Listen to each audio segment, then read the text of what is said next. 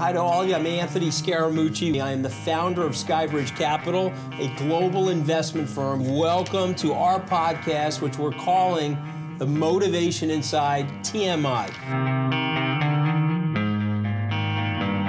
The reason we're doing TMI is to share with you the many faces of success because it ain't pretty.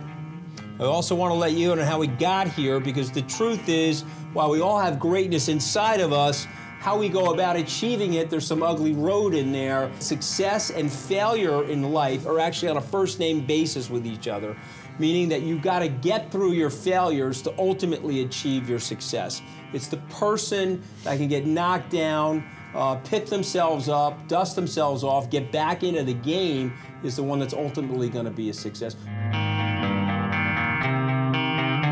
This is part 2 with Bobby Valentine. We're going to be discussing success, adversity, dealing with failure, resiliency, all of the things that you need to get you on the trajectory to reach your goals.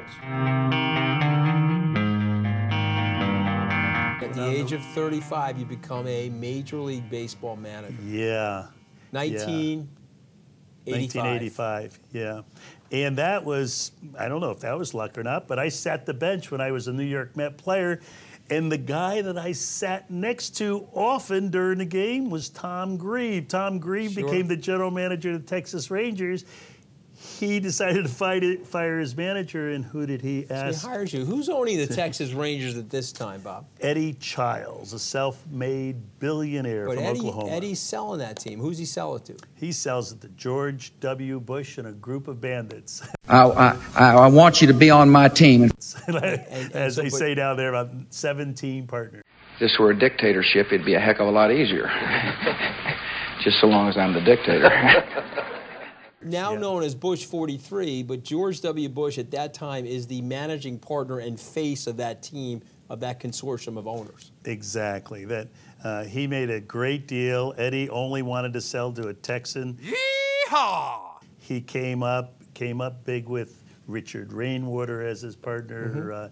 Roland Betts and Tommy Bernstein, who were down here, and Chelsea Piers were his partners. He's had a who's who. So he comes in. You're doing very well. You're getting writ up in Sports Illustrated, young whiz kid manager. Yeah. You hit a rough spot.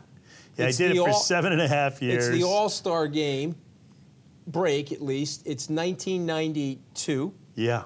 And tell our listeners and viewers, your success is now curving towards failure again. You get a call from who, Bobby? Yeah, I got a call from George W. Actually, the first call was from Tom Grieve, who said that George wanted to talk to me. And I said I'd rather not talk over the phone because I knew what was happening. And I went in and, and he decided I shouldn't manage anymore. I don't want you to let me down again. So I got fired for the first time in my professional life. A second time, actually, I got fired from a men's store when I was 16 years old. They found me sleeping in the back room. But I wasn't selling a lot of clothes at the time. If my son Anthony is listening to that, he was sleeping after hours, Anthony. Okay, now let's go back to our regular programming. You're fired. Yeah. You're now out of a job. You got a couple restaurants. What are you going to do now, Bob? Wow. Now I'm going to work the restaurants and figure out how it is that I'm going to become a better manager the next time I'm asked to manage. Because, it was a 7-year learning process. I had never managed before. I thought I was pretty good, but I think I made some mistakes along the way, and now I was going to try to improve that. And at 42, 3, 4, 5, somewhere along the way, I'm going to become a Major League manager again. But I'm doing both at the time. I'm doing my restaurants. So this is a big lesson for listeners and viewers. You're down on your luck. You're scraping bottom in terms of your baseball managerial career, but in the back of your mind, you're feeling this resiliency. You're feeling that you're going to manage again. Yes, I saw myself managing again. I just didn't know where. We have Robert from Tennessee that's actually sent in emails to our show. I love He's Robert asking me from right Tennessee. now, Bobby. Come on, you, bro. Bobby, will you manage again? This time around, I think my toolbox is about as full as it could be, and I'm not sure that that toolbox is what's needed at the major league level. If someone needed someone for a couple months, something happened and they still think they have a chance. Restructuring story, slot yourself I think I could in probably do it again, but I don't think I could do the full commitment thing. So we're gonna fast forward here for a second. Okay, so now you go from that situation. Dallas Green is managing the Mets. Right. You're couple of years later now. Couple of years later now, you're working in minor league baseball for the Mets. Yes. You take over mid-season 1996 for Dallas Green? Yes. Okay, so now you're managing the Metropolitan Baseball Club, a storied franchise in New York. The team's not doing so well. How do you go from 1996, which I would call mediocrity, to 1999 playoffs, 2000 World Series? Yeah, that was an organization that needed a lot of work, and I was ready for the challenge. Remember, one thing is, I did go to Japan, and I was the manager in Japan in this interlude between 92 and 96. So which team were you? And I was with the Chivalote Marines there. The ones that you ultimately go back to, right? Ultimately, I go back to them after I leave the Mets, incredibly. Yeah. And so this is another lesson for viewers. You learn the culture there? The first time through, I was just going to be the American who knew everything and was there to teach. I managed in the city here for about 7.5, 8 years. Went back to Japan, and when I went back, I was there to learn. And when I went back, I was much more successful. So your big message to people is be a good listener, be in a learning position at all aspects of your life. Don't be a know-it-all. Is that fair? Absolutely, and learn to adjust. That you have to adapt. If you become 50 years old and all of a sudden you're a minority and you're living in a country that has 98% one nationality and you're the protruding nail that's in the highway, you all of a sudden have a different perspective on life and how to give and take.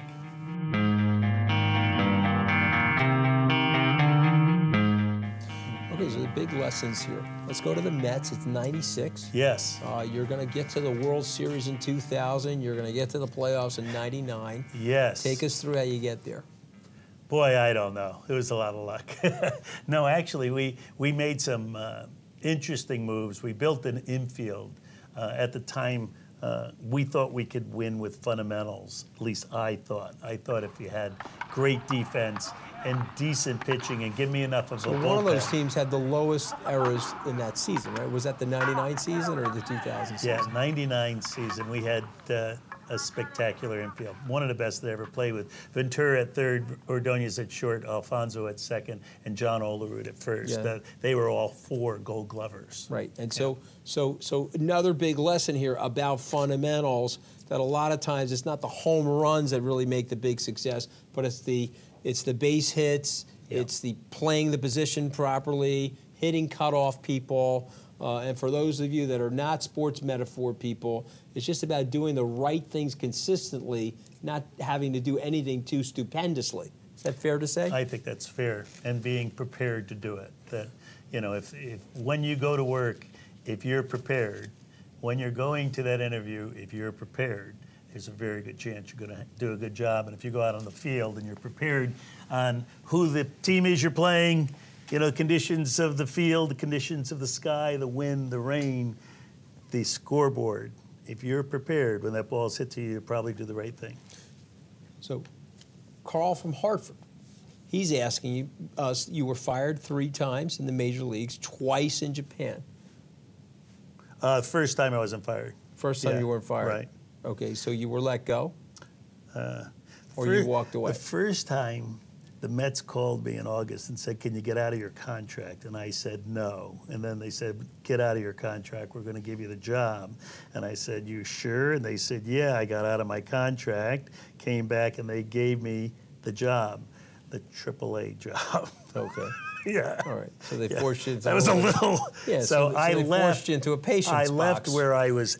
I asked them if I could leave because there was this life's dream job. Of course. Managing in New York, and they had empathy. They understood. We won't tell and any. They let me We leave. won't tell any of the Met fans that you got raised in Connecticut and we're a Yankee fan. We're going to leave that out of the podcast. Okay. You were fired three times in the yes. major leagues, twice in Japan. Based on your experience, this is Carl in Hartford. Yeah. How do you suggest, or what do you suggest is the best way to handle something like that? You know, it's cliche-ish, but when one door closes, another one opens. If you think of opportunity presenting itself when you no longer have to do what you were doing the day before, There's a little bit of relief in that, isn't it? there's a little. Yeah. There's a little. There's all those things. There's disappointment. There's a self-confidence thing. Why me? Why self-loathing, self-doubt. Somebody else's fault, you know, and the blame game. And you could live in that world, but I always choose not to live in that world.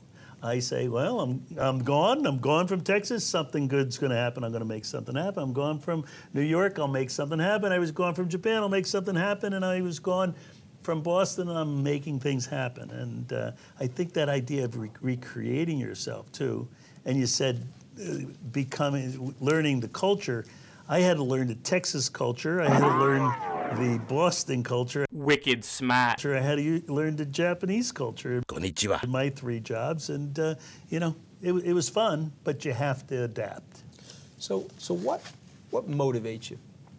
Boy, you know, it's a burning desire to have a good day. You know, like my buddy Tommy Paciorek and I were rookies together in 1968. Before the game, we would say to each other, let's play this one like it's the last game we're ever going to play. And we did that every game of our career that we played together, and then we would do it to other guys when we weren't together.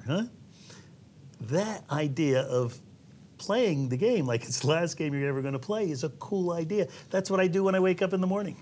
How do you and in that process, there's great learning lessons there. In that process, how do you manage the fear of it all? Okay, so that fear is one of those things. I believe that one of the fears, whether you're a little leaguer or you're wearing a tie to work every day, is the fear of failure. Okay, and you know, then there's that fear of physically getting injured. Okay, that's one of those fears that you could deal with. I'm going to be careful. The idea of fear of failure deals with what other people are thinking about you. And that's about reputation, right? There's a self-conscious aspect to it. It's like, my God, what are people going to think of me now that I'm not doing well? Exactly. Yeah. Standing at the plate and hitting the ball when you're in Little League, that pressure is because they want to please. Right. There's someone in the stands that they want to please. And that fear of failure really is saying, I'm fear that they're not going to love me. Right. Like me, care for me, give me a raise, whatever the situation is, right? Do you ever give it up? Can anyone ever really give it up? We can manage it better. As we get older, we start to realize that it doesn't matter as much as we thought it did as younger people. But can you ever completely give it up? Okay. Probably not. As you get older, I think you do learn better. But what that is, and you know it as well as I do, is the difference between reputation and character. You know, that reputation is what other people are thinking about your character. It's what you're thinking about yourself. Well, you have to really build on the character side. And when I was young, I can guarantee you. You want that spread to narrow, though, don't you? Where you want your character to be your reputation. Exactly. And it'll always be there. That idea of reputation will always be there, huh? Sure. You're worrying about what they think and that fear of failure. But the more you build on yourself, the less you're worried about that. But I also think as you get closer to that point where you're caring less, you're more comfortable with the fear of failure, you're more comfortable with the acceptance of failure, and then the adaptation away from failure. And so you can get your head knocked in a few times and step out of it and say it's okay. When I got fired from Goldman Sachs, I remember the day, February 1st, 1991, it was one of the most humiliating days of my life. not just because I had gotten fired, I had financial anxiety, but what was I going to say to my peer group? I wanted to be Joe Cool to my peer group. Now I had to walk around with my buddies from Harvard Law School or people at Goldman Sachs, and I can remember the look of pity. Aww.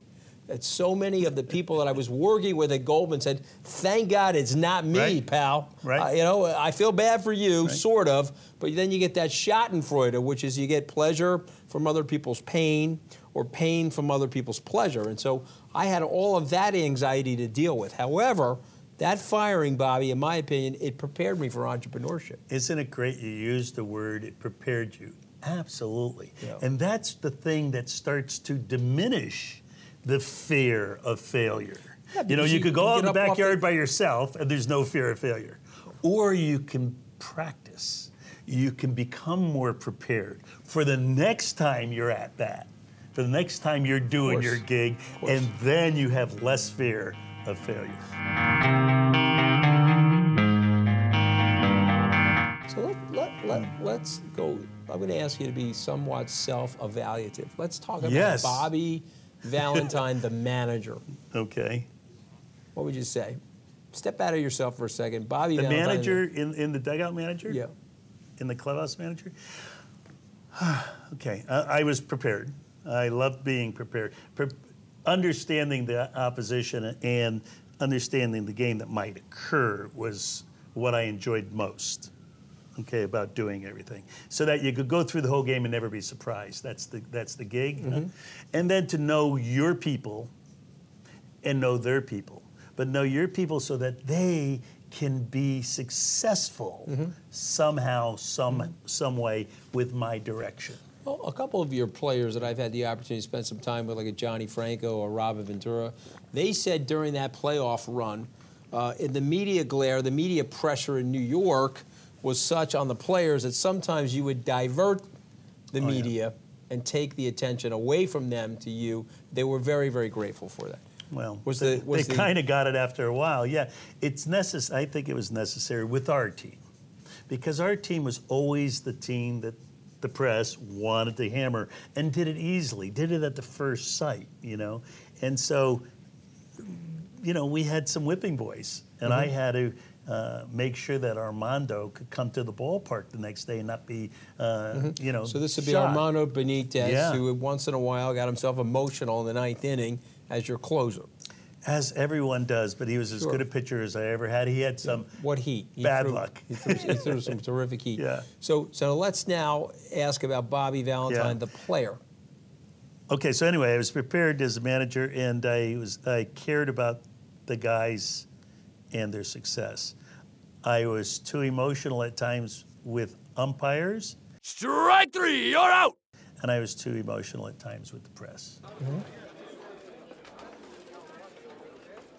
Yeah. Okay, fair enough. And as a player, I never got thrown out of the game as a player. The umpires were my best friends, so I was different. But I was always prepared. I always wanted to know the opposition, and I knew what I could do with it. We're gonna go back to management for a second. You being the manager, Harry in Dallas. He says, for me, Bobby, you'll be remembered for so many things, but one of the funnest things that you'll be remembered for is that you came back into the dugout after getting thrown out as a manager. You put on a Groucho Marx mask or a nose and glasses, and you snuck back into the dugout, the result of which you got suspended and fined by Major League Baseball.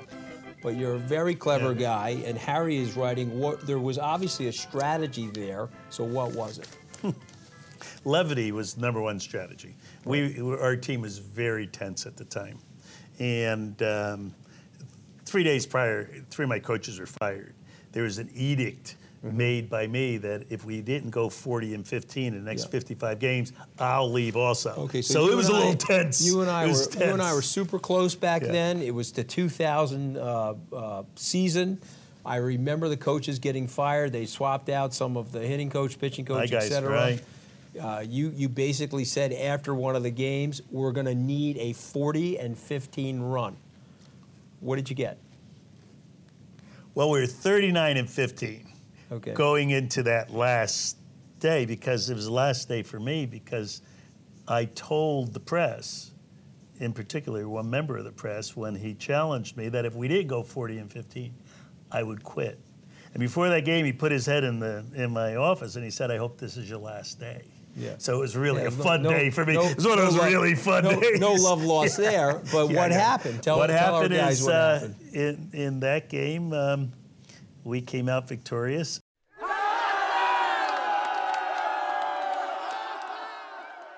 And you could Google this stuff now. We were 40-15. And I still wasn't going to get total acknowledgement until we got to the playoffs, but we did. Right. And then you beat the Giants. You went on to beat St. Louis. Yeah. And then you were up against the Yankees in the first Subway Series in how many years, Bob? Yeah, well, it was the only one the Mets have ever been in with the Yankees. And, once the Dodgers left in 57 and the Giants in 58, there was no chance of a Subway Series until the Mets came around in 62. So it was a special, special time. It was New York at its finest. Everyone was into baseball, and it was baseball at its finest.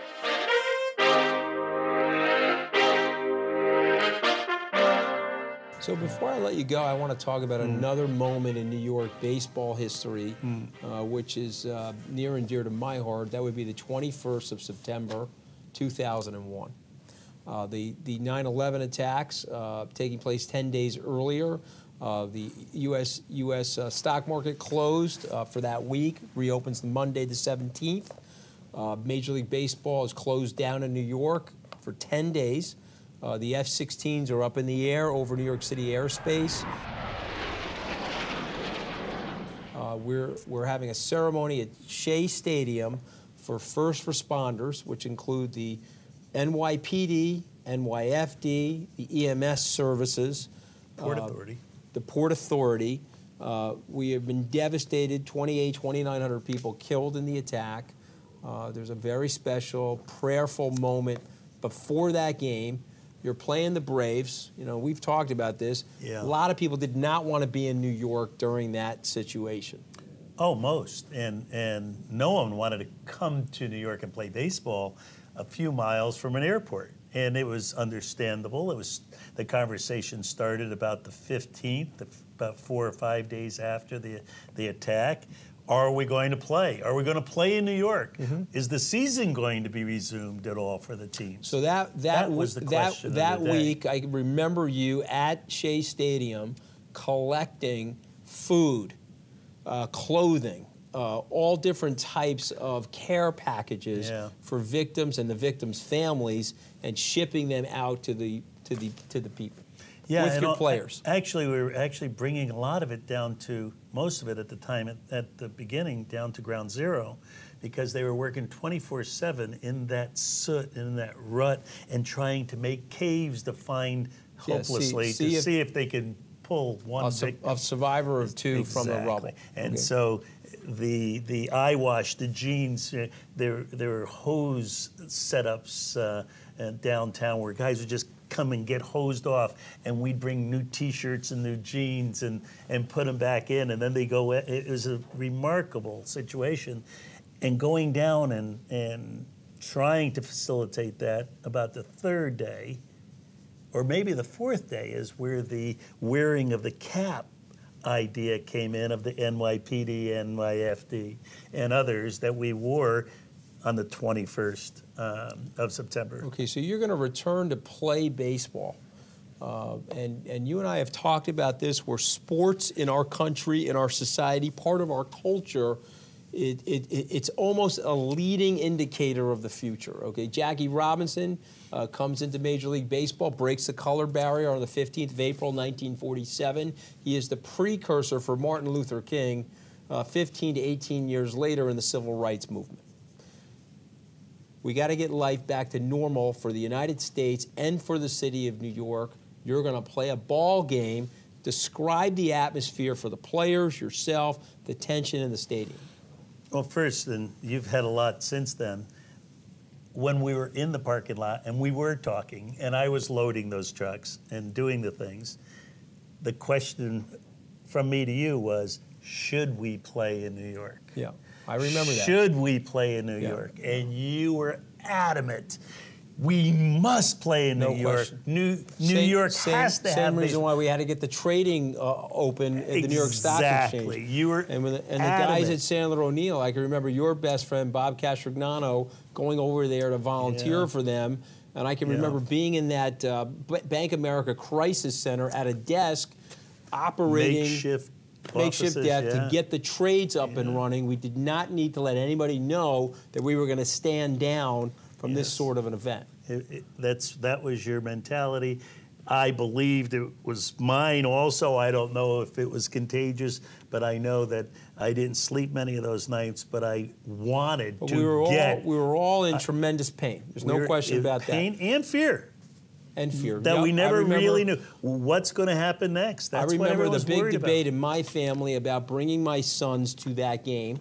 Yes. And I also brought some of the children of some of the victims up into the suite at Shea Stadium at that time.